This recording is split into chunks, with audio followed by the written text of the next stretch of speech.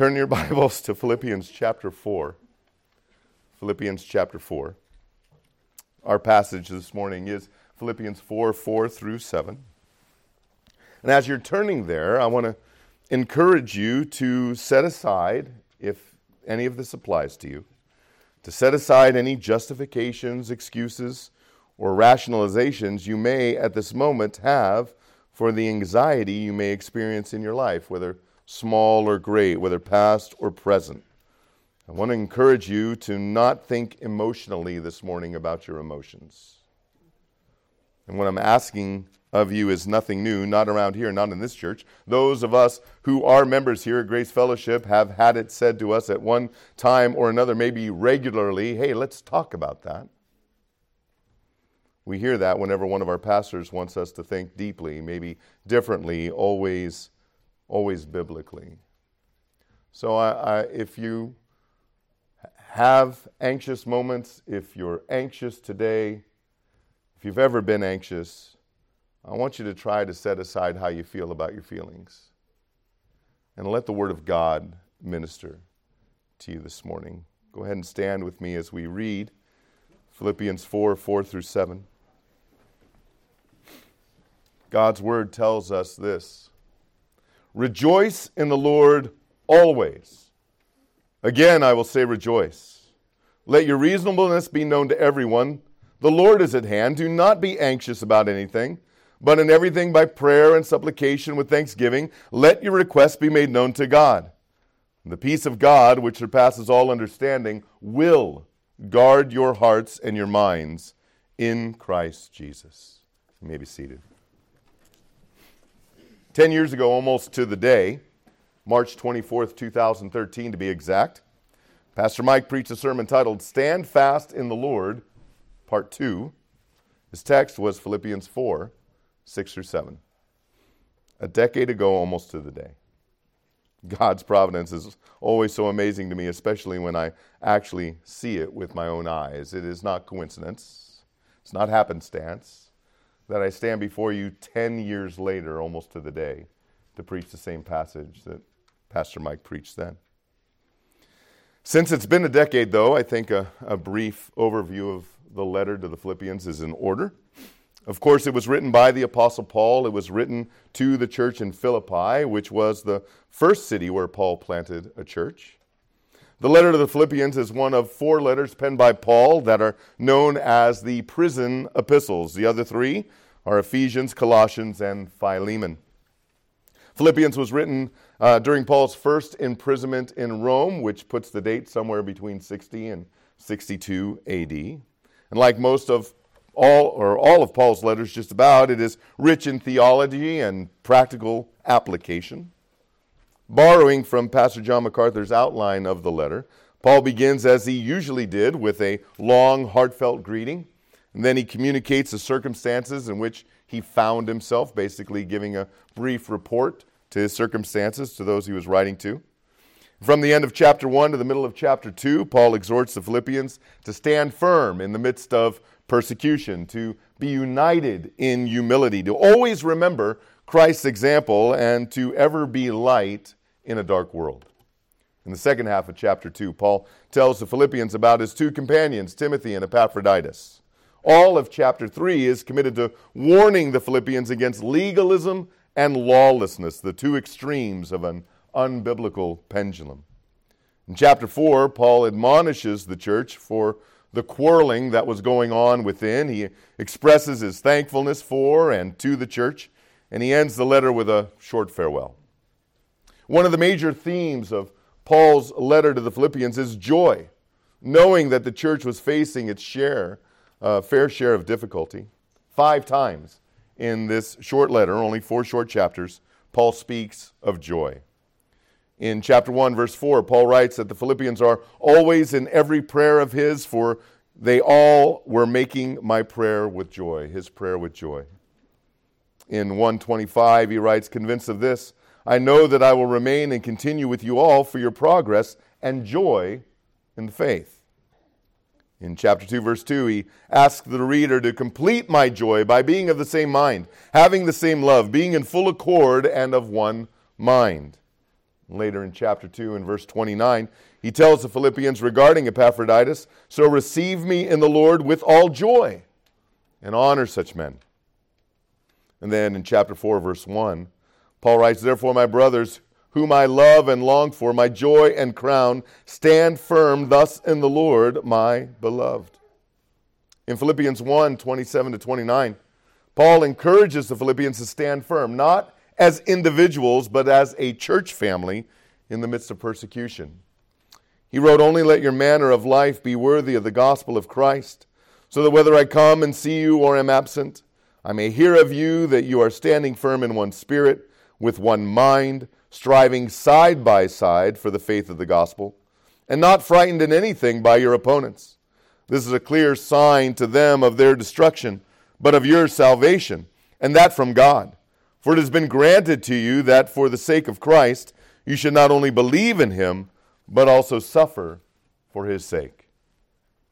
In chapter 2, verse 14, and again in chapter 4, verse 2, Paul admonishes the Philippians about conflict within the church. "Do all things without grumbling and disputing," he writes. "And also I entreat Euodia and Syntyche to agree in the Lord."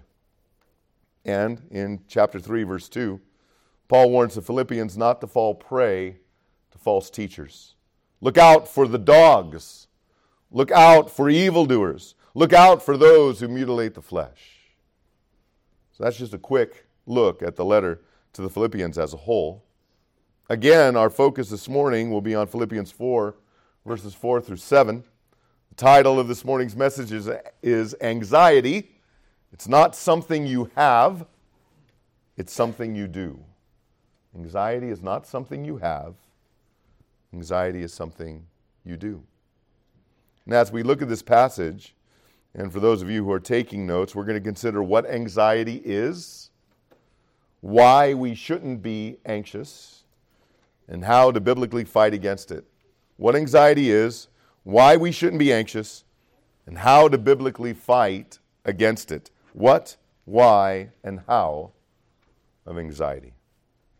Now, because this is a topical exposition of the text, we're not going to follow the passage letter by letter, word by word, and we may not walk through it as slowly by slowly, as our Kenyan brethren like to say.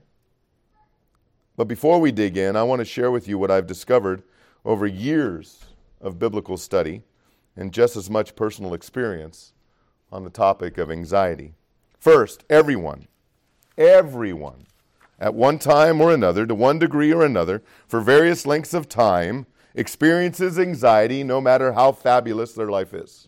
We all experience anxiety. To be sure, for many, anxiety occupies no more than an occasional, maybe even rare, fleeting thought. For others, anxiety is like the crazy uncle or distant cousin who comes unannounced, quickly wears out his welcome, but refuses to leave. And if he does leave, it is only to move from the spare bedroom to his RV along the side of the house. Everyone else likely finds himself somewhere between those two extremes, somewhere between "I'm not anxious by nature, I hardly ever get anxious," to anxiety being like the crazy uncle and never seems to leave. If these things were not true, if they were not true about believer and unbeliever alike, God's word would not have so much to say about it. God's word speaks a lot about anxiety. So the what? Well, that's obvious. The what is anxiety. Paul writes in Philippians 4:6, "Do not be anxious about anything." So let's start by determining a baseline working biblical definition of the word anxiety. The Hebrew word translated anxiety in the ESV translation of the Bible is da'aga, which means carefulness, fear, heaviness, and sorrow. No surprises there in that definition. It's used in verses like Proverbs 12:25, which reads, "Anxiety in a man's heart weighs him down, but a good word makes him glad." In the New Testament, the Greek word translated as anxiety in the ESV is merimna, which simply means care, worry, or anxiety. Again, no surprises. Now, an example of its use is when Paul writes in 2 Corinthians 11:28, "And apart from other things, there is the daily pressure on me of my anxiety for all the churches. Paul experienced anxiety and admitted to it. Interestingly, the Greek word merimna is a cognate, a fancy way of saying related to the Greek word merizo, which means apart or separated from the whole, dividing and fracturing a person's being into parts. And isn't that what anxiety does? It fractures our mind, making us double-minded and unstable in all our ways. It separates our minds from our hearts. Anxiety is a fractured state of mind in which we deny what we know in our hearts to be true according to the Word of God and instead opt to believe the lies we listen to in our minds. So let's take a quick survey of what the Bible says about anxiety and its related emotions. Emotions like fear and worry, distress, and the like. The word anxiety appears 6 times in God's Word, at least in the ESV translation. We just saw how Paul uses the word in 2 Corinthians 11:28. It's the only time the word appears in the ESV translation of the New Testament. The word anxious appears 24 times in the ESV translation of God's Word. And the only time it's used in a positive sense is in 1 Corinthians 7, where positive and negative anxiety is contrasted. In verses 32 to 34, we read this. I want you to be free, Paul writes, from anxieties. The unmarried man is anxious about the things of the Lord, how to please the Lord. But the married man is anxious about worldly things, how to please his wife. And his interests are divided. Again, sinful anxiety divides the mind. Paul continues, and the unmarried or betrothed woman is anxious about the things of the Lord, how to be holy in body and spirit.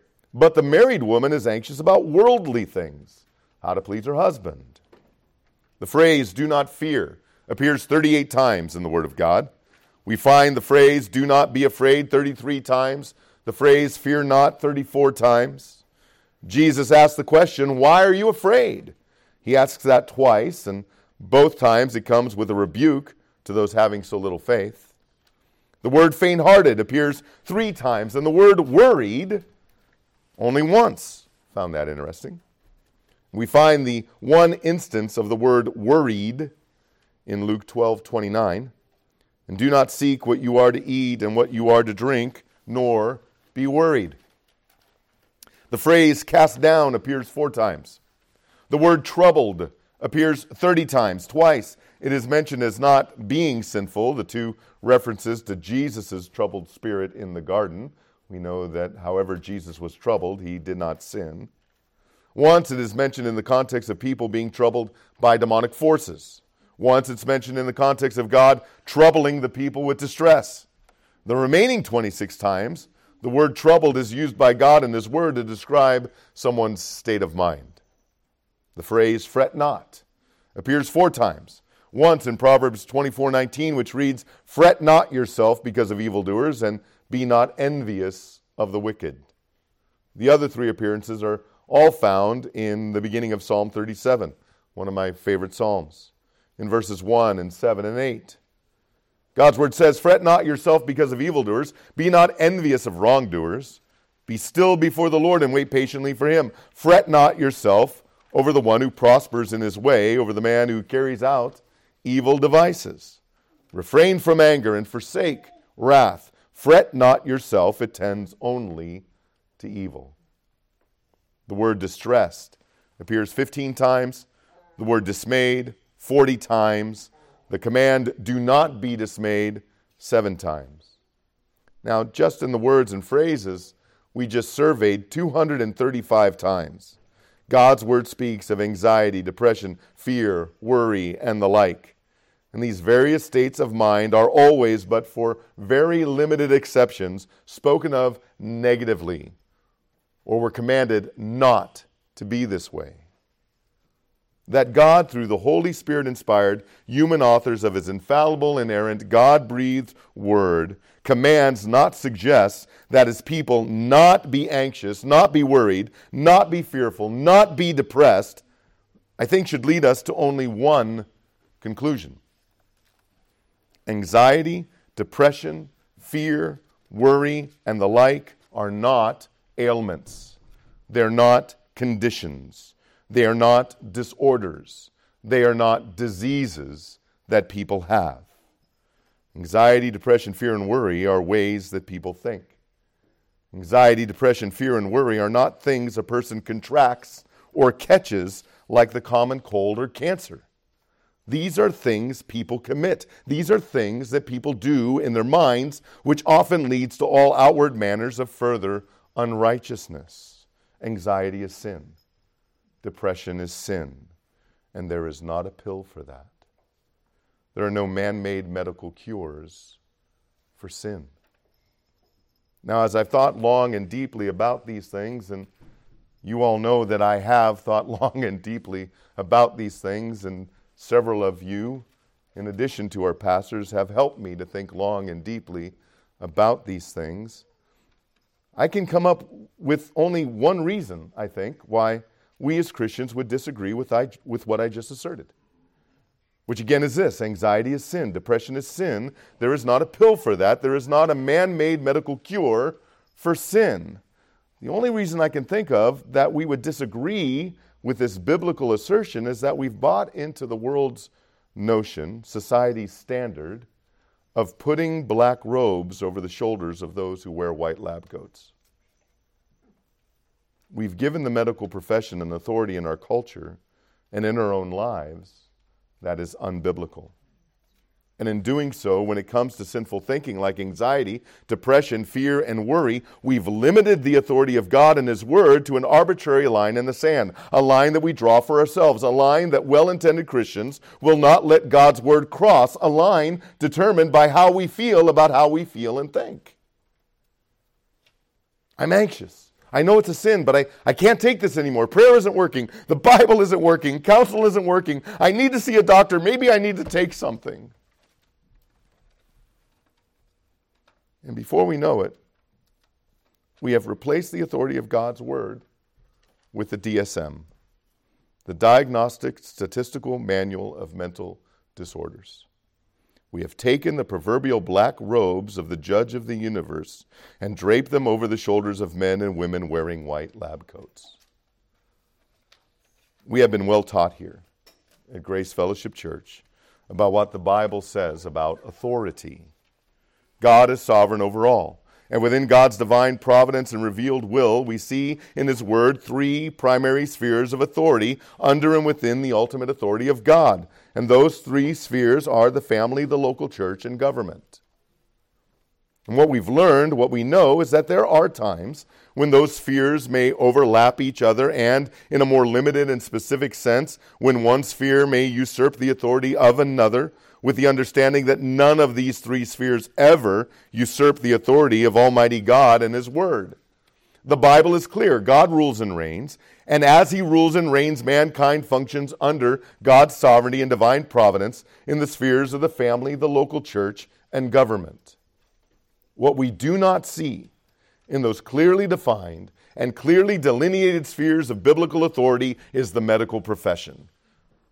They're nowhere to be found in those three spheres. The men and women in white lab coats do not have any biblical authority in our lives. The medical profession is a service industry. Nothing more, nothing less. Your doctors work for you. You do not serve your doctors. My beloved brethren, we are foolish when we submit to doctors the way we would submit to a judge on the bench. We are foolish when we look to those who, by definition, are practicing medicine as if they're practicing law.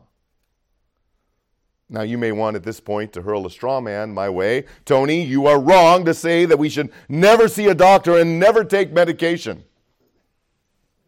Well, of course, if you could take a deep breath, look through what might be the haze of your emotions, and be honest, you know I haven't said or suggested that at all. What I'm suggesting, no, what I'm telling you is that we shouldn't give any authority to the medical profession that the Bible does not give it.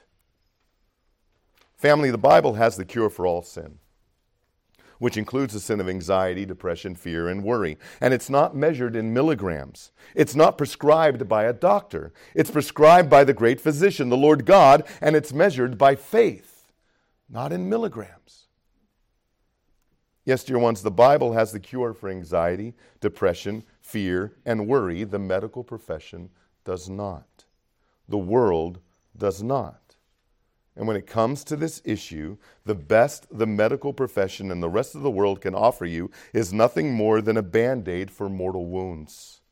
And without Christ, anxiety, like every other sin, is just that, a mortal wound.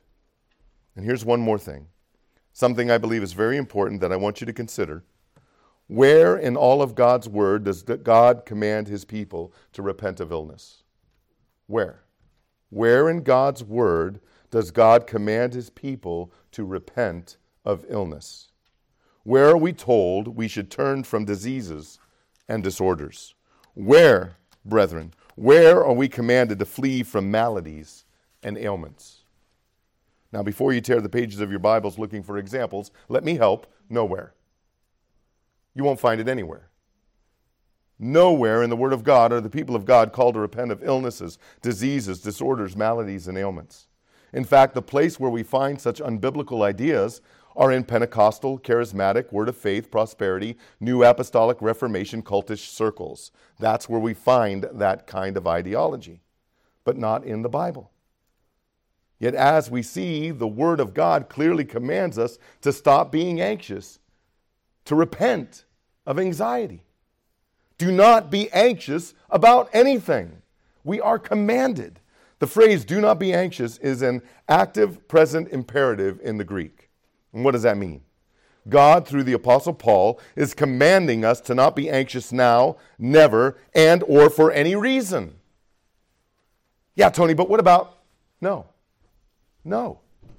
Yeah, but in this situation, no. Surely when this happens, no. Yeah, but what if? No. Nowhere in Scripture will you find a condition or circumstance in which God allows for sinful anxiety. And again, let me whack what should be a dead horse a couple more times. God does not command his people to flee from or repent of illnesses, diseases, maladies, disorders, and the like. God never tells us to repent of our cuts, our colds, our cancers, our bruises, our benign ailments, or our bacterial infections. He never calls us to repent of those things. But he most certainly does call us, command us to stop sinning against him. And according to his word, if we love him, we will live to please him, trusting in and counting on his grace and his mercy when we fall short of his glory. And if you are anxious, brothers and sisters, you are not sick. You are not ill. You're sinning. And God commands you to stop it. Here, I think it's important to say this. If you were to ask me if I think a Christian can take psychotropic, mind-altering medications for sin, issues like anxiety and depression, my answer has to be yes. But let me explain. Don't run away. Don't check out. Not yes in an affirming way, as if to say, sure, I think that might be best for you, or yeah, you ought to give that a try, or sure, that's okay. No, not at all. Rather, yes in a soteriological way, as to say a Christian taking such medications does not bring into question by default his or her salvation. Christians make mistakes. Christians make errors in judgment. Christians listen to bad advice. Christians sin. I came to faith in Jesus Christ in 1988. 22 years later, I experienced a dark night of the soul that led to the decision to take an antidepressant. For the next 8 years, I put a little pink pill in my mouth every morning. And in 2018, God's gracious and good providence, complete with lots of chastisement, brought me to terms with what I had always known, but I did not have the strength, courage, or faith to admit. I had more trust and faith in that pill than I had in Christ. I had more trust in what a psychiatrist told me than what the Word of God told me. For the last 5 years, with the help of our pastors and several of you, my church family, the Lord has brought about real repentance and ongoing sanctification in this area of my life. And yes, I praise God. And at no time did I lose my salvation. My theology is better than that, and so is yours. Were there times when I lacked assurance? Certainly. But the Lord who saved me on September 4th, 1988 is the same Lord who has kept me every moment of every day for the last 35 years. Amen. He who did not spare his own son, but gave him up for us all, how will he not also with him graciously give us all things? Who shall bring any charge against God's elect? It is God who justifies. Who is it to condemn? Christ Jesus is the one who died. More than that, who was raised, who is at the right hand of God, who indeed is interceding for us. Who shall separate us from the love of Christ? Shall tribulation or distress or persecution or famine or nakedness or danger or sword, or dare I add, anxiety or depression or medication? As it is written, for your sake we are being killed all the day long. We are regarded as sheep to be slaughtered. No. In all these things, we are more than conquerors through him who loved us. For I am sure that neither death, nor life, nor angels, nor rulers, nor things present, nor things to come, nor powers, nor height, nor depth, nor anything else in all creation will be able to separate us from the love of God in Christ Jesus our Lord. No, I'm not saying that a person who takes antidepressants or other kinds of psychotropic drugs can't be a Christian. I'm not saying that. I am living born-again testimony of this reality. What I'm saying is that a Christian shouldn't take these kinds of medications. They're not good for you physically. They are not good for you mentally. Most importantly, they are not good for you spiritually, as they desensitize you to your need of repentance by medically altering your emotional state and suppressing the truth about what your sinful ways of thinking say about your trust in Christ and His Word. A Christian who takes antidepressants isn't by default a false convert. But I don't believe any Christian should take psychotropic medications. I don't believe any Christian needs to take psychotropic medications. With that, let's continue to look at what the DSM has to say about the treatment and cure of anxiety, why we shouldn't be anxious, and how we should go about not being anxious. No, I'm not talking about the worldly and godless diagnostic statistical manual of mental disorders. No, let's go to our DSM for the rest of the time. The didactic spiritual manual of mindful discipline, the Bible. All right, let's move on now to looking at why we shouldn't be anxious. Be encouraged, brethren. God's Word gives us lots of reasons why we shouldn't be anxious. He gives us at least 3 here in this passage, in Philippians 4:4-5. Paul writes, "Rejoice in the Lord always. Again, I will say rejoice. Let your reasonableness be known to everyone. The Lord is at hand." The word rejoice is a present active imperative. It's a command, plain and simple. And the word rejoice is translated from the Greek word kairete, which means cheerful, calmly happy, or well off. The word is derived from 2 Greek words, kara, meaning joy, and charis, meaning grace. And we see the word rejoice used elsewhere in the New Testament. In Matthew 5:11 and 12, we're told by Jesus to rejoice when persecuted. "Blessed are you when others revile you and persecute you and utter all kinds of evil against you falsely on my account. Rejoice and be glad, for your reward in heaven is great. For so they persecuted the prophets who were before you." In Luke 10:20, Jesus gave His disciples good reason for rejoicing. "Nevertheless, do not rejoice in this, that the spirits are subject to you, but rejoice that your names are written in heaven." In 1 Thessalonians 5:16, we're commanded to rejoice as we are commanded to pray always without ceasing. And in 1 Peter 4:12-14, we're told to rejoice now in preparation to rejoice forever. Peter writes, "Beloved, do not be surprised at the fiery trial when it comes upon you to test you, as though something strange were happening to you. But rejoice insofar as you share Christ's sufferings, that you may also rejoice and be glad when his glory is revealed. If you are insulted for the name of Christ, you are blessed, because the Spirit of glory and of God rests upon you.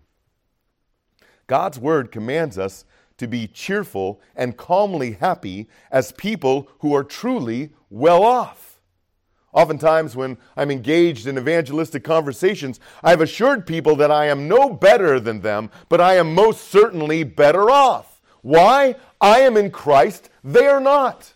I am ultimately better off than any lost person because I'm in Christ. Aren't we as Christians so much better off than any and every unbeliever? Of course. Of course we are. He is risen. We've been saved by the grace of God alone, through faith alone, in Jesus Christ alone. We have much to rejoice about. Paul writes in 1 Corinthians 15, 12-20, now if Christ is proclaimed as raised from the dead, how can some of you say that there is no resurrection of the dead? But if there is no resurrection of the dead, then not even Christ has been raised. And if Christ has not been raised, then our preaching is in vain and your faith is in vain. We are even found to be misrepresenting God because we testified about God that he raised Christ, whom he did not raise, if it is true that the dead are not raised. For if the dead are not raised, not even Christ has been raised. And if Christ has not been raised, your faith is futile and you are still in your sins. Then those also who have fallen asleep in Christ have perished. If in Christ we have hope in this life only, we are of all people most to be pitied. But in fact, Christ has been raised from the dead, the first fruits of those who have fallen asleep.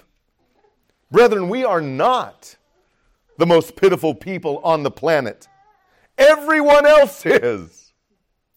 Everyone without Christ. Those of you here this morning without Christ are those in the world to be most pitied. And you fools, you spiritually dead, hard-hearted, pitiful fools, turn to Christ. Repent and receive Jesus Christ as your Lord and your Savior while God's given you time. As for us Christians, having been saved by the finished work of Jesus Christ on the cross, we should be perpetually and calmly happy. We should be a cheerful people. We should be filled with joy because of the grace given to us by God through faith in Jesus Christ. We should all say and resound with our pastor that we are actually fabulous. Because it's true. If we're in Christ, it's true. Why shouldn't we be anxious? Because we have so much to rejoice about. We should be spending so much time rejoicing in Christ that there's no time. There's simply no time to be anxious. Rejoice in the Lord always. Again, I will say, rejoice.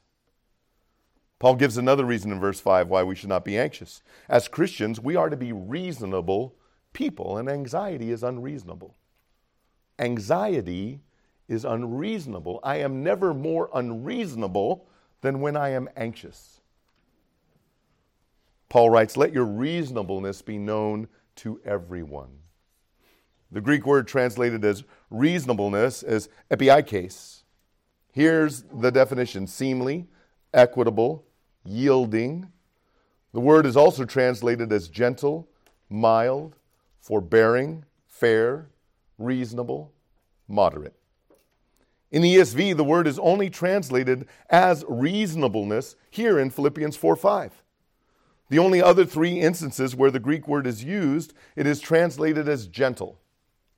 In 1 Timothy 3:3 and Titus 3:1-2, it's used to describe a qualification of an elder. In James 3:17, the word is used as an indicator of a Christian possessing wisdom from above. Now stay with me, it's going to get just a little technical here for a moment. I think this is going to be very useful in helping us understand what it is that Paul is saying to us, particularly as it pertains to why we shouldn't be anxious. Paul uses the Greek word translated reasonableness as an aorist passive imperative. Stay with me. Most simply, the aorist tense in the Greek is equivalent to our English past tense. That's what it means. But the Greek aorist tense not only expresses action having been completed in the past, that completed action has ongoing results and effects. That's important. The passive voice represents action being done to something or to someone. And as we all know, of course, an imperative is a command. All right, so stay with me. Let's put this together. This is where it gets really interesting. Kyle Barton on the Conversant Faith website wrote this of the passive imperative. Quote, "The passive imperative is a command directed to you in which you are not the active doer, but rather the cooperator and recipient of someone else's doing, and yet you still retain responsibility." That's huge. So while Paul commands his readers to be reasonable, leaving the responsibility for reasonableness squarely on their shoulders, he commands them in such a way as to affirm that that reasonableness to which he calls them is a reasonableness that has been given to them. That matters. That's huge. During our time in Kenya, I don't think Pastor Mike referenced any passage of Scripture more than Romans 12, 1-2. It was a key element in his teaching from the pulpit. It was a key element when he was seated before pastors and teaching them during the conferences. It was a key element to his discipleship and his mentoring of the pastors when he was sitting down talking to them over a meal. Pastor Mike drove home over and over again with the Kenyan pastors with whom we spent time that transformation by the renewing of the mind was foundational in their pursuit of the reformation of their own lives, their families, and their churches. He emphasized that over and over and over again. Paul writes in Romans 12, 1-2, "I appeal to you, therefore, brothers, by the mercies of God, to present your bodies as a living sacrifice, holy and acceptable to God, which is your spiritual worship. Do not be conformed to this world, but be transformed by the renewal of your mind, that by testing you may discern what is the will of God, what is good and acceptable and perfect." I'll give you one guess where Paul uses a passive imperative in this passage. It's this phrase, be transformed. Be transformed. Cranfield explains in his commentary the use of the passive imperative in Romans 12:2 this way. Quote, "The use of the passive imperative, be transformed, is consonant with the truth that, while this transformation is not the Christian's own doing, but the work of the Holy Spirit, they themselves have a real responsibility in the matter, to let themselves be transformed, to respond to the leading and pressure of God's Spirit. The transformation is not something which is brought about in an instant. It has to be continually repeated, or rather it is a process which has to go on all the time the Christian is in this life." So, as Christians, our reasonableness is a gift of God, an aspect of the indwelling of the Holy Spirit in each and every one of our lives. And while reasonableness has been given to us by God, the Holy Spirit, like all our spiritual transformation, our reasonableness is something into which we must grow. And we are sanctified and continued to be sanctified. God has made us reasonable people. If we are in Christ, our new nature includes reasonableness. Therefore, we are responsible to behave that way. A Holy Spirit-wrought behavior that is noticeable to the people around us. So why shouldn't we be anxious? Well, if you are in Christ, since you are in Christ, God has made you reasonable. To be anxious is to be at war with the Spirit of God within you. To be anxious, Christian, is to live contrary to who you are in Christ. So again, why shouldn't we be anxious? Because we are to be, because who God is in us, what God has done for us, and what God has done to us, we are by our new nature to be rejoicing and reasonable people. Those are two extremely powerful reasons not to be anxious. We are to be a rejoicing people, and we are to be a reasonable people, and God has enabled us to do both. So we don't have to be anxious. We can choose reasonableness. We can choose rejoicing over anxiety because that's how God has made us as Christians.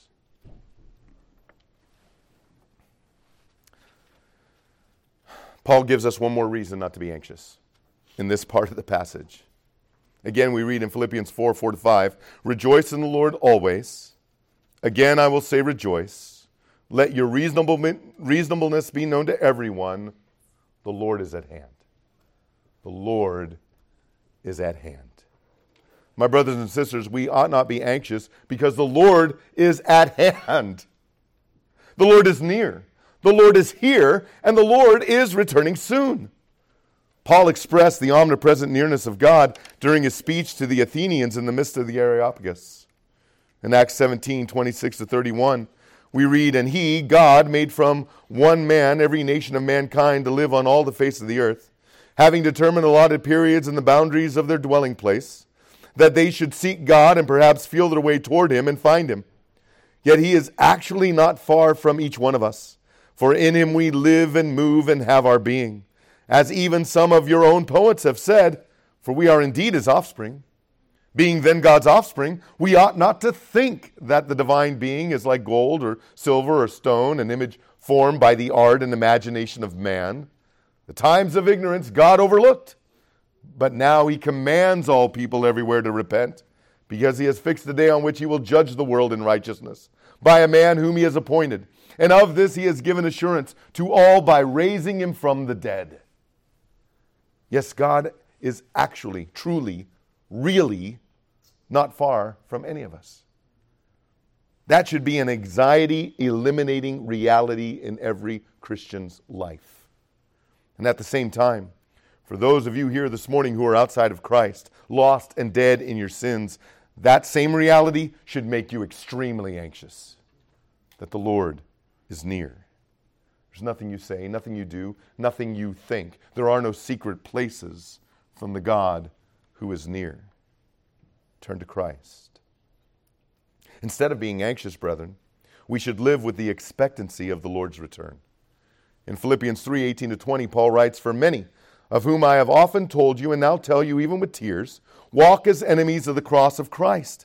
Their end is destruction, their God is their belly, and they glory in their shame, with minds set on earthly things. But our citizenship is in heaven, and from it we await a Savior, the Lord Jesus Christ, who will transform our lowly body to be like his glorious body, by the power that enables him even to subject all things to himself.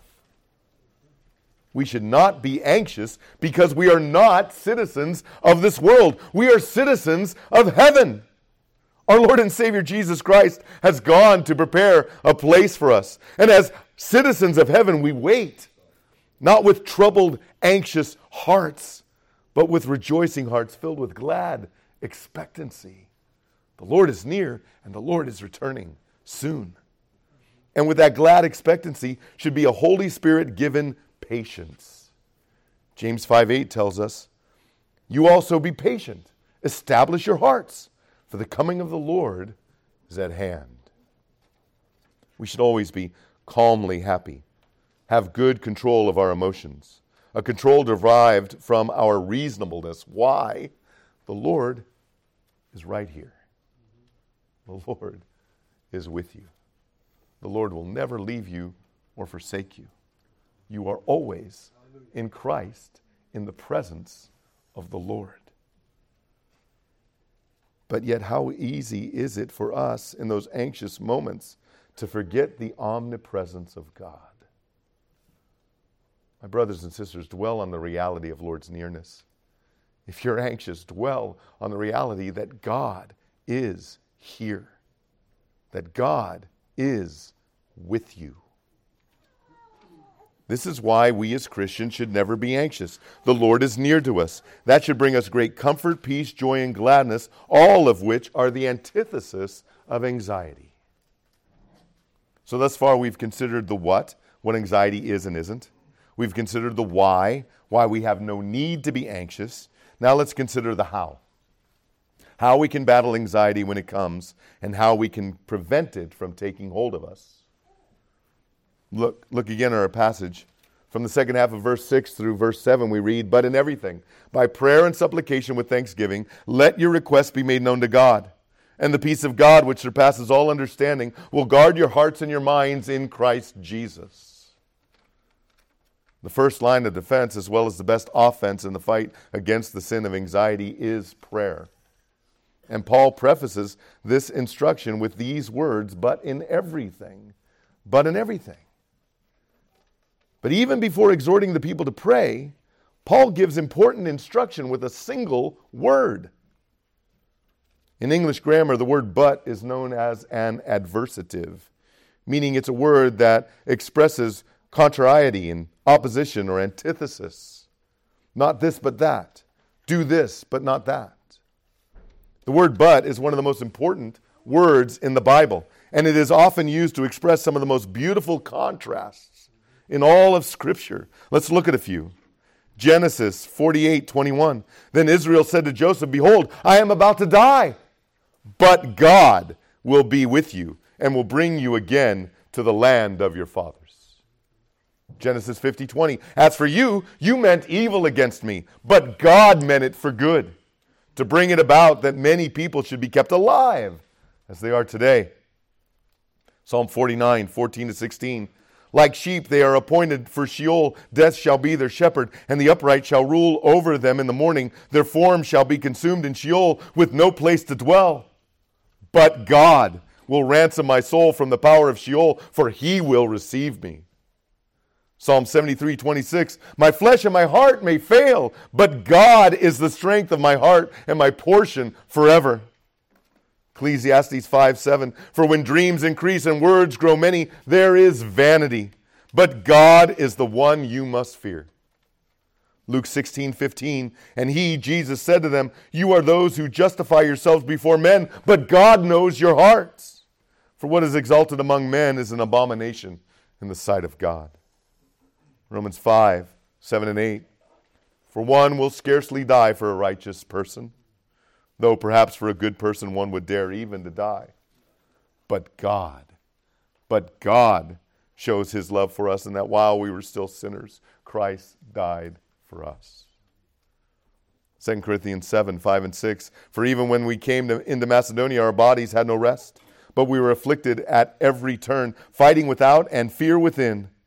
But God who comforts the downcast, comforted us by the coming of Titus." Ephesians 2:1-5. "And you were dead in the trespasses and sins in which you once walked, following the course of this world, following the prince of the power of the air, the spirit that is now at work in the sons of disobedience, among whom we all once lived in the passions of our flesh, carrying out the desires of the body and the mind, and were by nature children of wrath like the rest of mankind. But God, being rich in mercy, because of the great love with which he loved us, even when we were dead in our trespasses, made us alive together with Christ. By grace you have been saved." But God. One of the most powerful, beautiful, and sweetest phrases in all of Scripture. But God. Here's one more beautiful use of the adversative. We find it in a passage that we have heard often from Pastor Mike and in this church, 1 Corinthians 6:9-11. "Or do you not know that the unrighteous will not inherit the kingdom of God? Do not be deceived. Neither the sexually immoral, nor idolaters, nor adulterers, nor men who practice homosexuality, nor thieves, nor the greedy, nor drunkards, nor revilers, nor swindlers will inherit the kingdom of God. And such were some of you. But you were washed. You were sanctified. You were justified in the name of the Lord Jesus Christ and by the Spirit of God." The battle against anxiety is a battle of the mind. It is a thinking war. It is a war over and against your thoughts. It's a fight you must win. It's a fight you can win, because if you are a Christian, then you are from God and have overcome them, for he who is in you is greater than he who is in the world. In his wonderful classical book, Spiritual Depression, a book that ministered to me in a time of deep spiritual darkness, Dr. Martin Lloyd-Jones wrote this, quote, "Have you realized that most of your unhappiness in life is due to the fact that you are listening to yourself instead of talking to yourself. Take those thoughts that come to you the moment you wake up in the morning. You have not originated them, but they are talking to you. They bring back the problems of yesterday, etc. Somebody is talking. Who is talking to you? You yourself is talking to you. Now, this man's treatment in Psalm 42 was this. Instead of allowing this self to talk to him, he starts talking to himself. Why art thou cast down, O my soul, he asks. His soul has been depressing him, crushing him. So he stands up and says, self, listen for a moment, I will speak to you.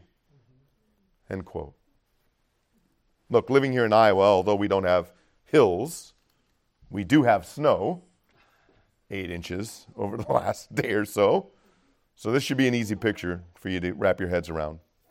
You form a snowball in your hand, standing at the top of a hill. You roll the snowball down the hill. What happens to the snowball? It grows larger and picks up speed as it rolls down the hill. So let me give you a silly but accurate example of what the snowball effect looks like when it's applied to anxiety. The snowball effect is a term that we have coined in our own home. All right, so here it goes. So I wake up this morning and I review my sermon manuscript. I even preached it once to myself this morning. I spend some time in prayer, then I put down the manuscript. I go to the kitchen and pull a bowl from the cupboard and fill it with dry, overly processed cereal and drown it in a lot of milk. Here I stand, I can do no other. I enjoy breakfast. And I go about my Sunday. Something tells me that line's what everyone's going to remember. I don't know. I enjoy breakfast, and I go about my Sunday morning routine.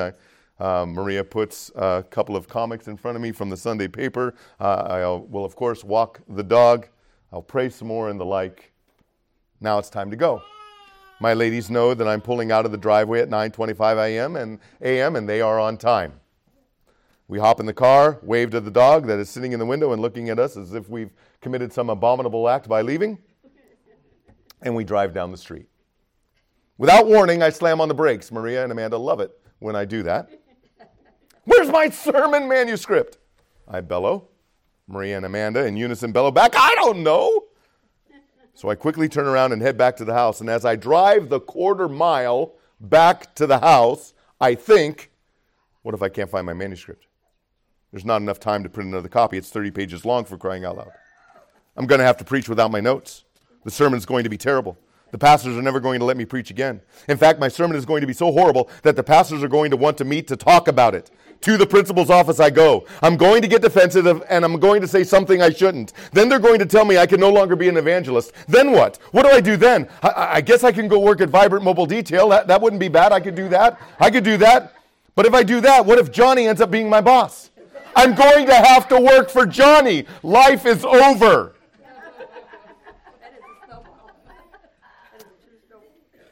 We laugh.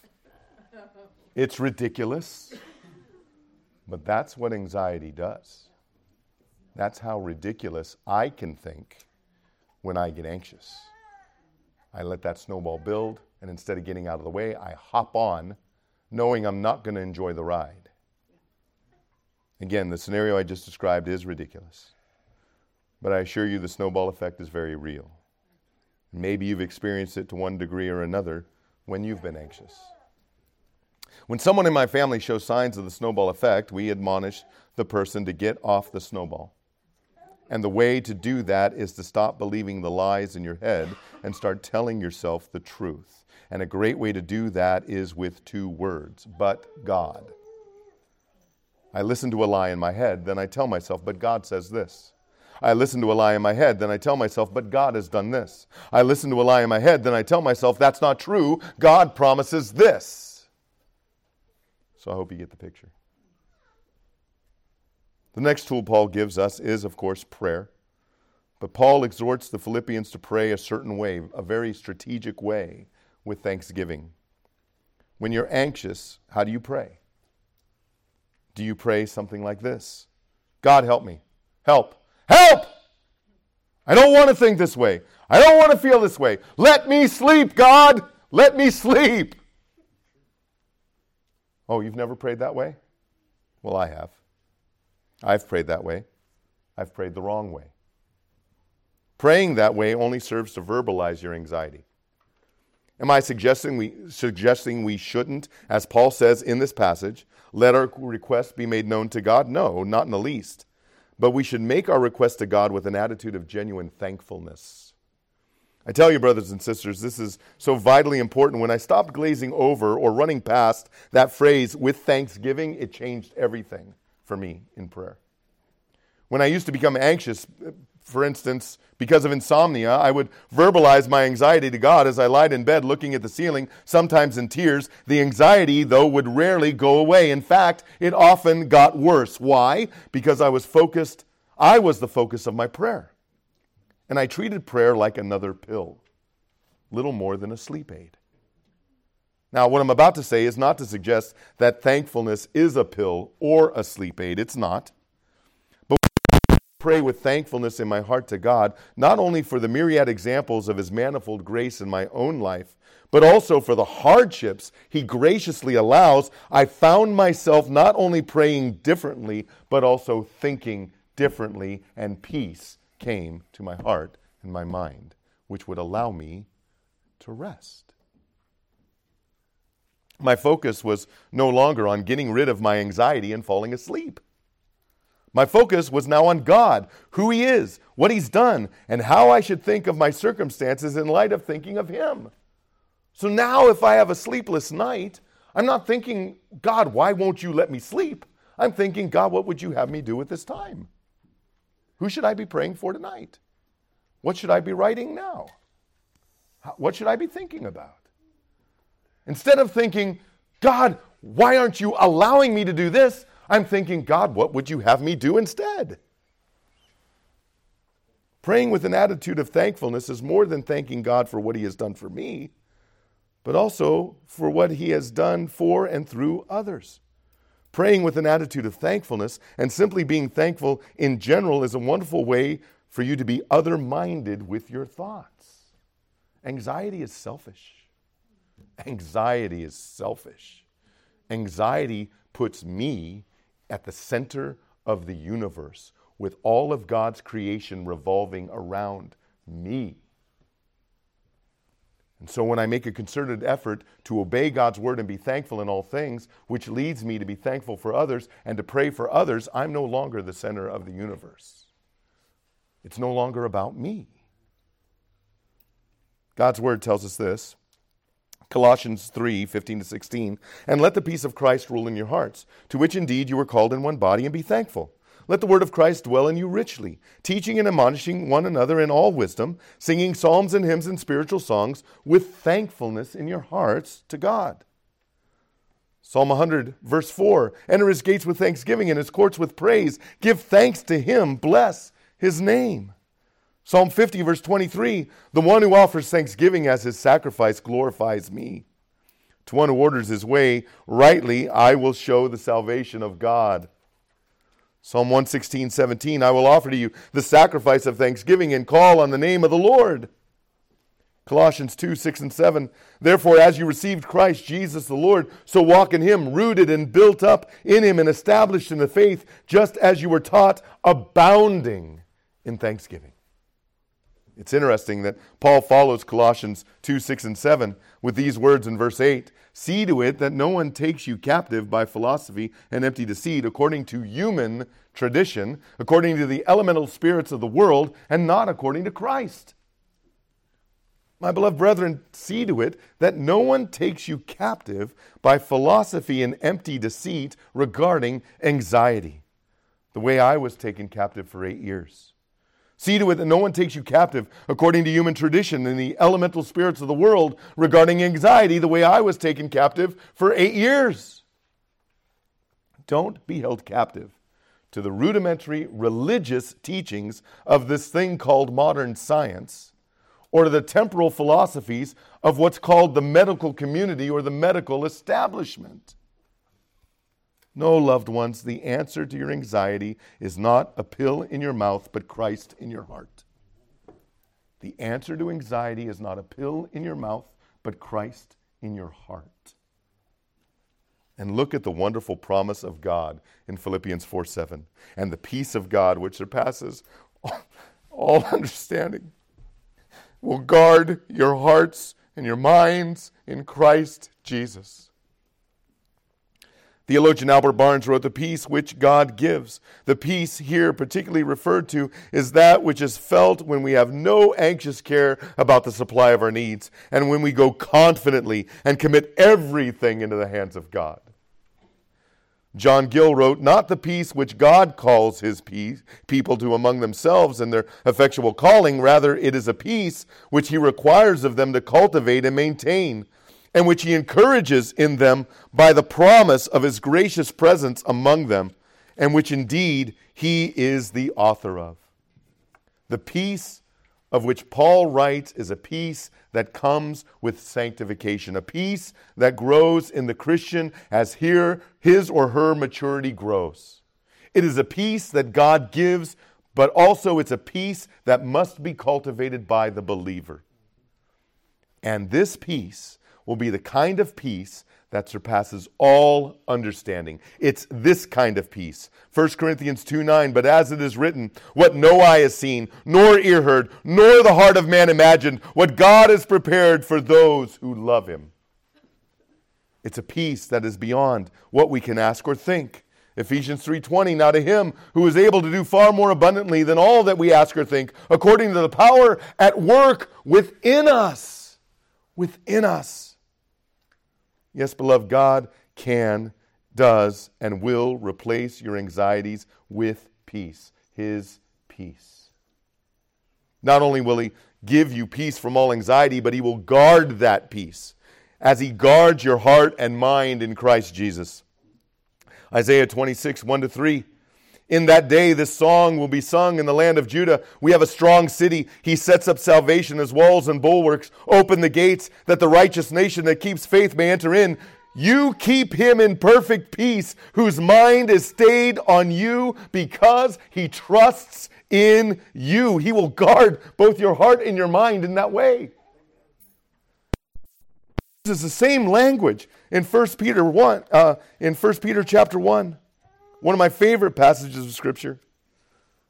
If you find yourself anxious this morning or ever, listen closely and let the Word be a soothing balm to your troubled heart and mind. Listen to the language of God about guarding the hearts of his people. Blessed be the God and Father of our Lord Jesus Christ. According to his great mercy, he has caused us to be born again to a living hope through the resurrection of Jesus Christ from the dead, to an inheritance that is imperishable, undefiled, and unfading, kept in heaven for you, who by God's power are being guarded through faith for a salvation ready to be revealed in the last time.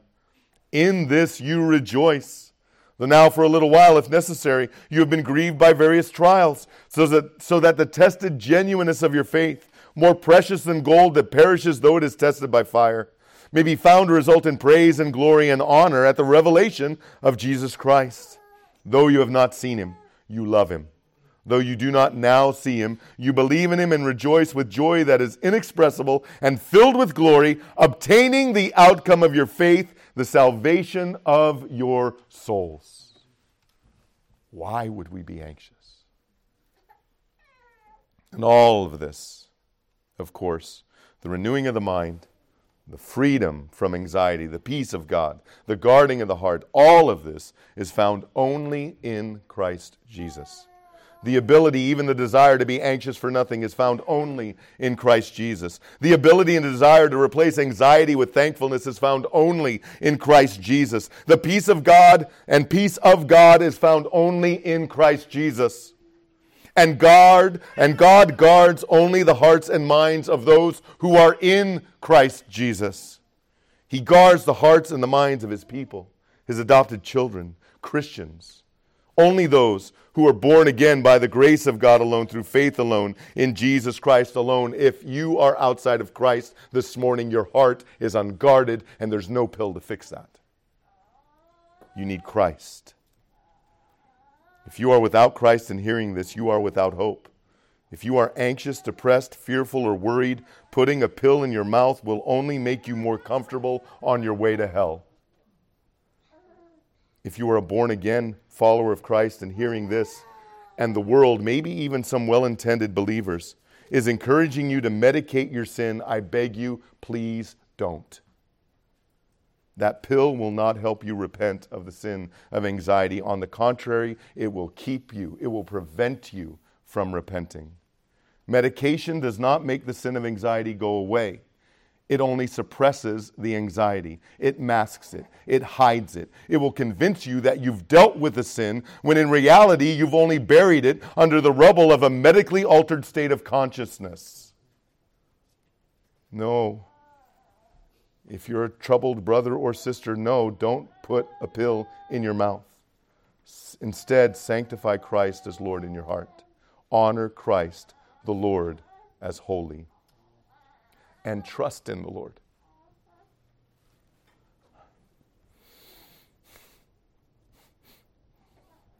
When I was fighting against these truths, when I was desperately fighting to keep that pill in my mouth, I got so angry at Pastor Nick when he quoted this passage to me. I did not want to hear this.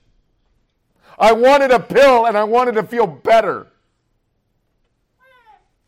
But by God's grace, God made me listen. Trust in the Lord with all your heart, and do not lean on your own understanding. In all your ways acknowledge Him, and He will make straight your paths. Be not wise in your own eyes. Fear the Lord and turn away from evil. Listen, brothers and sisters, listen. It will be healing to your flesh and refreshment to your bones, and it's true. It's true. It's true.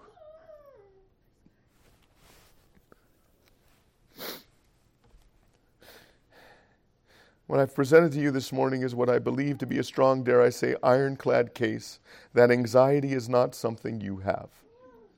Rather, anxiety is something you do.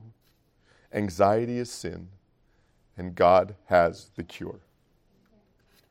In our study of Philippians 4:4-7, we've considered 50 supporting passages of Scripture this morning. And in doing so, we've only scratched the surface of what God says about the sin of anxiety and its remedy. God's word is more than up to the task. God's word is sufficient. All Scripture is breathed out by God and profitable for teaching, for reproof, for correction, and for training in righteousness, that the man of God may be complete, equipped for every good work. And whoever may hear this outside of our local assembly regarding our subject this morning, regarding the sin of anxiety, I do not care what your doctor says. God has spoken.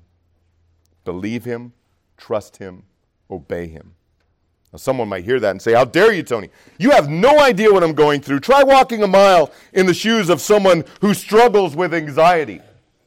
My response, what size shoe do you wear? I wear a 4E in a size 10. Yes, I have wide, fat feet, hobbit feet. Both on my feet and in my personal experience with anxiety and anxiety medication. Someday I might tell the entire story, but now's not the time.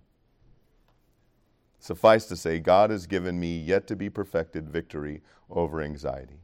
And my sanctification continues. And what God has done in my life, no pill could ever do. Now, maybe your shoes are bigger. Then again, maybe not. But even if I never walked a mile in your particular pair of anxious shoes, so what? I no more have to walk a mile in your shoes to tell you to believe God and stop being anxious than I have to have a uterus to tell a woman to not murder her unborn child. Again, God has spoken. Believe Him, trust Him, obey Him. Rejoice in the Lord always. Again, I will say rejoice. Let your reasonableness be known to everyone. The Lord is at hand.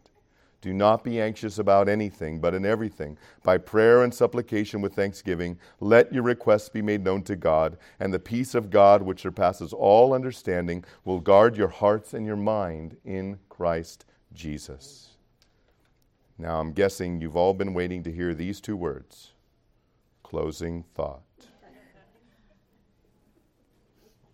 Like all of the world's problems, as well as the problems in our own hearts and minds. The answers are not to be found in legislation, education, or medication. Rather, they are to be found in reconciliation, the reconciliation of man to God through faith in Jesus Christ. Solving the problem of the sin of anxiety is no different.